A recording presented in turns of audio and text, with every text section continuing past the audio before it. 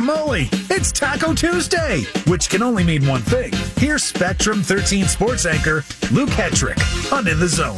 Pass the Pico.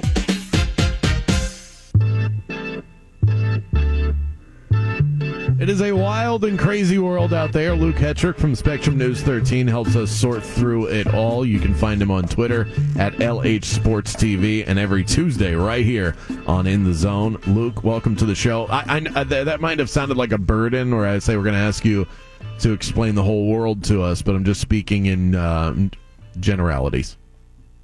Yeah, normally I just complicate most things, but, hey, I'm up for the task to solve any problem you guys need today. That's great. I need you to solve this one for me. What the hell are we going to do with the Orlando Magic? They get our hopes up, and then they get owned by the Hornets. I have no idea what to make of this team, because once I get excited, I get smacked back down to the earth. I start thinking like, oh, they can actually win without Paolo. Imagine what they'll look like when he comes back, and then you start looking at the laundry list of players that have not suited up for the Magic this year or did, and there's a stop and start there like Cole Anthony. I could go on and on and on, but what are we going to do with this team? Did you have access to our rundown last night? Because this is literally how I started the show. Really? Okay. If there's a fan base that's just annually cautiously optimistic, you'd be in their city. I mean, it's the same old game. You're in a stretch where you're going, okay, 2 in a row, beat good teams, did it without Paolo. What we're starting to sense is, hey, Markelle and Jonathan Isaac, maybe they're not so far from coming back. Cole Anthony, hopefully around Thanksgiving. Things starting to get into play a little bit. And, hey, even though he's missed the last couple games, Paolo hasn't just looked like a number one pick. He's looked like a top 20 player in the league. So it's all good. And then last night happened, which if you look at it, playing without your best player, not having Markelle, not having Cole Anthony, and going up against Terry Rozier and LaMelo Ball. And Charlotte didn't even shoot well. They were 7 of 35 from 3, but it was the 22 turnovers. It was a game that likely was going to go the way that it did. We were just surprised, and we were probably so optimistic that, hey, maybe they can make it 3 in a row for the first time in 3 seasons, and they weren't able to do it. But this is what this Magic team is. It's a house project. You found a nice lot to build on. You have a great foundational piece. You have some other really nice features to it, but there are gaping holes. They need to put a roof on. They need the plumbing fixed. But we're really, really excited about the nice features they have, and hopefully all this comes together. We just want that build to go faster than what it actually will be. But the thing that confuses me about what we saw last night, it would make sense to me, Luke, if all of a sudden the Magic just couldn't make a shot, they couldn't get to the basket. There was just no semblance of offense for this team. There was nothing that they could do, and they really needed their star player in Paolo Banchero in order to generate some offense. That would make sense to me. For a team that's not good at shooting the 3 to go 17% last night, that would have made sense to me. What doesn't make sense is how a team with this many young guys and an opportunity to win 3 games in a row, which they have not done. They didn't do it last season. They certainly haven't done it yet this season. To have that right in front of you when you just knocked off the Mavs and the Suns playing fundamentally sound basketball, to have that be the thing that you can't play, that's the part that's frustrating. I expect this team to go cold at some point without Paolo, even with him, but there's no excuse to not have energy, effort, and focus. I just don't know how you could explain that to your fan base. And I understand. I think that's a great point, because those are no longer what you seek out of this team. Those should be requirements. And for a team that has young talent, it's not developed, and it's a lot of untapped potential that you're trying to grow, the expectation and the requirement should be, you better play hard every night. And like you're saying, if you're missing shots, if you're, if it's just one of those nights where nothing's falling and Paolo's not there, you understand it. But what it was, again, they had 6 turnovers in the first quarter.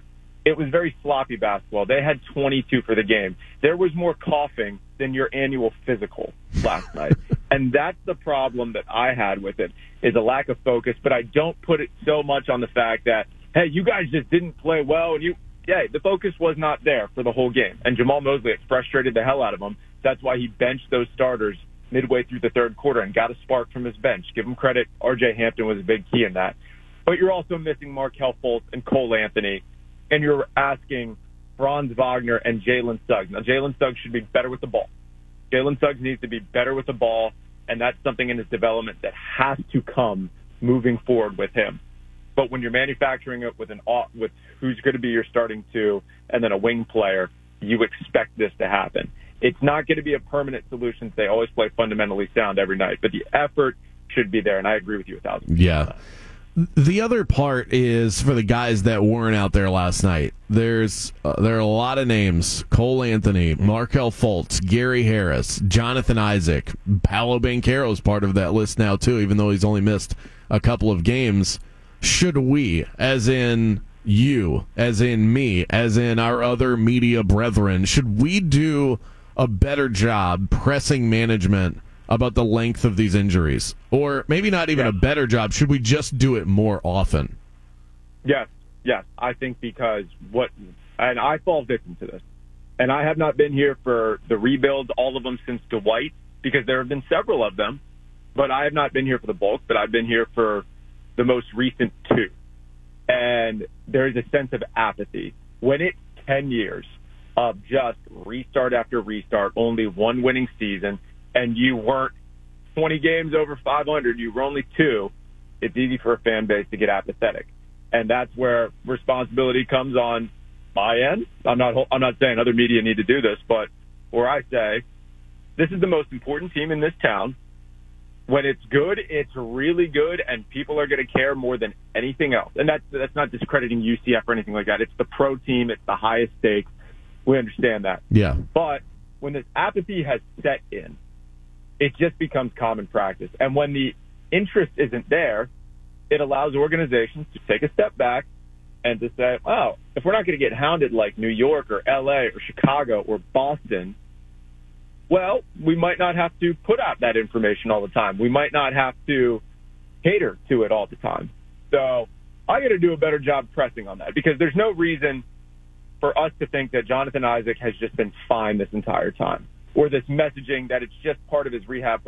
His rehab, he has had several snags.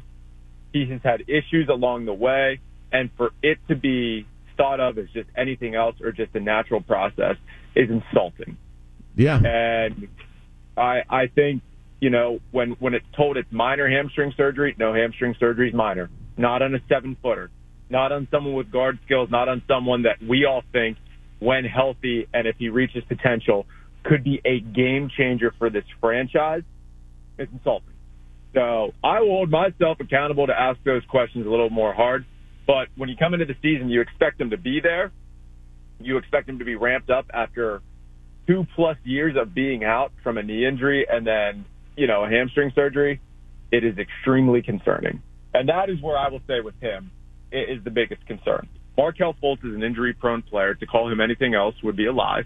And you just hope with this fractured toe that it comes together quickly and that he is able to get back on the floor. But this is the time now where you can't really be patient and hope everything. Guys, take your time, because you got to know who's in, who's out. You got a star player that you can build not around, but with. You have 2 very nice pieces in Franz and Wendell who are going to be part of this moving forward. Now you got to make decisions on everyone else. And if guys cannot stay healthy, availability is a skill. It's not an excuse anymore.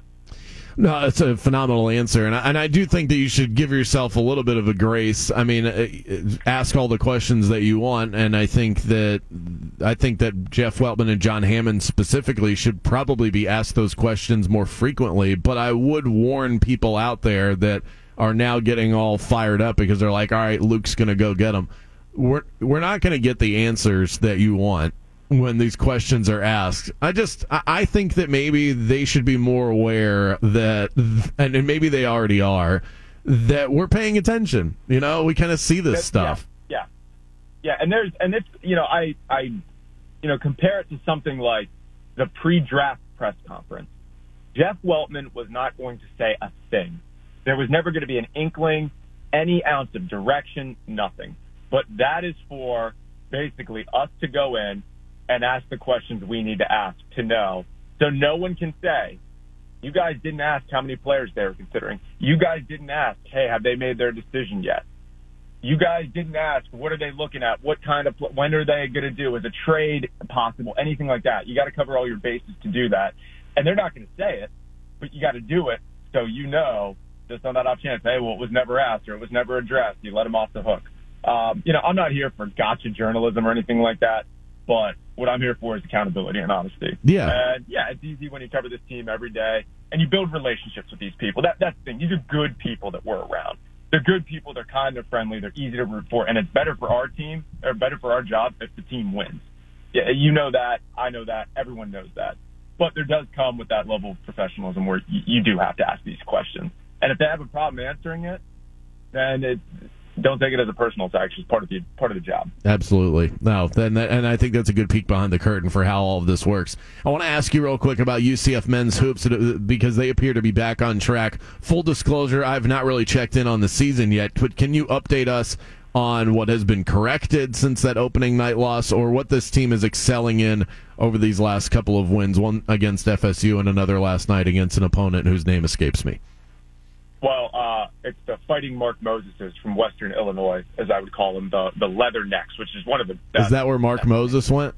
Mark Moses went to. Wow! So that's why he was out there last night. Mark Moses is a sports radio host on the East Coast of Florida. For those that don't know.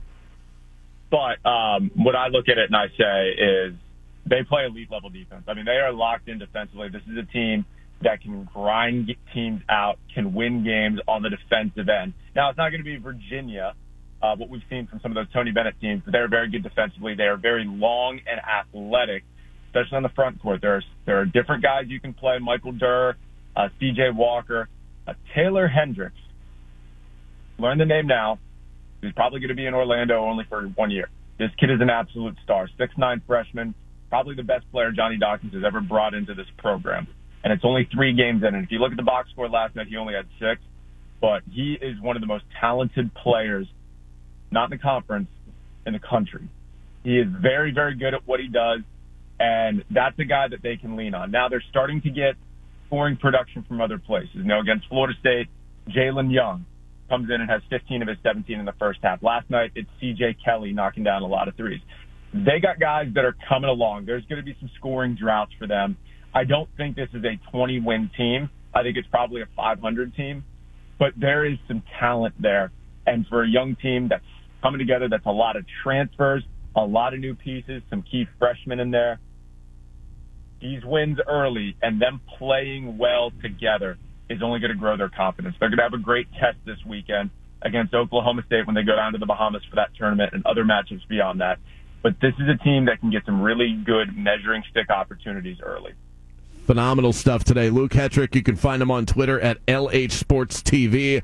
He is doing the work for you as a media member, getting you the answers that you need. Spectrum News 13, you can find him on your screen. Thanks so much, Luke. Really enjoyed the chat today. Thank you, guys, as always. Todd, congrats on that Eagles loss last night. He's popping on his mic. I'm brimming, and I meant to say bringing the heat there with the magic takes. Yeah, that was good stuff. That was fiery. You didn't say a word. You didn't say a word, my friend, but I felt the excitement. I did turn my mic on a few times. He was hovering. He was ready to go. I didn't get the look from BK. He was ready to jump in. Hey, thank you guys as always. Appreciate it. All right, see you, Luke. Yeah, I didn't know. I thought that you were just really into the conversation. Honestly, I was definitely into it, and I didn't want to stomp on his words because he was laying it out there perfectly. He really did. But definitely one to agree with that, and you got to ask the hot hitting questions like they do in New York. It's important to put the pressure on the organization, but at the same time, like Luke explained, that's how those guys roll. They're like ninjas. They everything's done in secrecy, and the way they phrase things, like Luke said, how they spoke about the draft. Yeah, they didn't let on about anything, and I'm pretty sure the organization would have J.I. on the floor if he was ready to go. I mean, it is weird that we don't get enough updates exactly how he's doing. This guy's worth this much money. You guys are paying him. And what's going on? What is the timetable? Can you give your fans that? That's the thing that I don't know. I don't know for sure, and I'm not saying that they don't I'm not saying they do this or don't do this. I don't know if these guys are ready to go or aren't. Well, I'm not I can't saying tell they at this are, point, but 'cause there has to be a timetable, even an estimation ballpark figure. Like, is he never coming back again? Then, you know, what? In my mind, just what my common sense tells me of the timeline of injuries that these guys have experienced is that they get to the point where they're good to go, and then they want to make sure through rigorous practice Right. and then what's turning into weeks and months that they're not going to re-injure themselves with that same injury, and they are overly cautious. That's the way that it looks to me. Oh, and that's what I figured. But just say, all right, we won't see him till February. Just say that. Yeah. Don't have people wondering if it's like, all right, let's put those expectations to bed. I mean, I didn't think we'd get him until 2020. What year is it? 2022. We're in 2022 at the moment. Sometimes I don't remember. I'm still in the early 2000s, but Yeah. I figured 2023 was the earliest that we'd see him. The Fultz thing is kind of ridiculous. He stubs his toe and he's still out, but you know. I mean, it's like, honestly, when we get the word. Now, imagine we woke up one morning and they said, "Hey, everyone's good to go." It would feel like Christmas morning. But it would be like not knowing when Christmas is coming. Could you imagine that feeling where you wake up every single day? Imagine yourself as a kid. You wake up every single day, and you don't know if when you run down the stairs, there's a Christmas tree with a bunch of presents underneath. But instead, because it's only going to happen once, every day you wake up and it's not there, so you feel disappointed. Like you said, if you just had a date to look at, we go, I know it's on December 25th, Right. so I'll look forward to that date no matter what day of the year it is. Or no earlier than said date. And not to sound spoiled, but we don't even know what these presents are going to look like. Like, it's not like we got these proven all-stars coming back. Like, if Isaac was what he was 25 years ago, not 2 years ago, but still, that's a long time ago, and you just don't know. And even if you get the same player back, how often will he even be available? Will he be a player? You hope so. I want to believe it. I play him in my 2K franchise. He's very effective.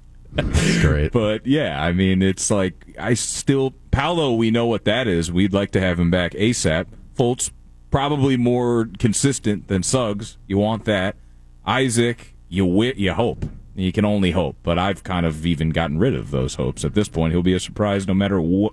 No matter if he comes back and what he does for the team. But it's a weird place to put your fan base. Mike Ginnetti from SpotTrack.com going to join us around the corner. The latest on Derek Carr. How tradable is that contract? Is he long for the Raiders? I've got that and a lot more to get to with Mike Ginnetti next.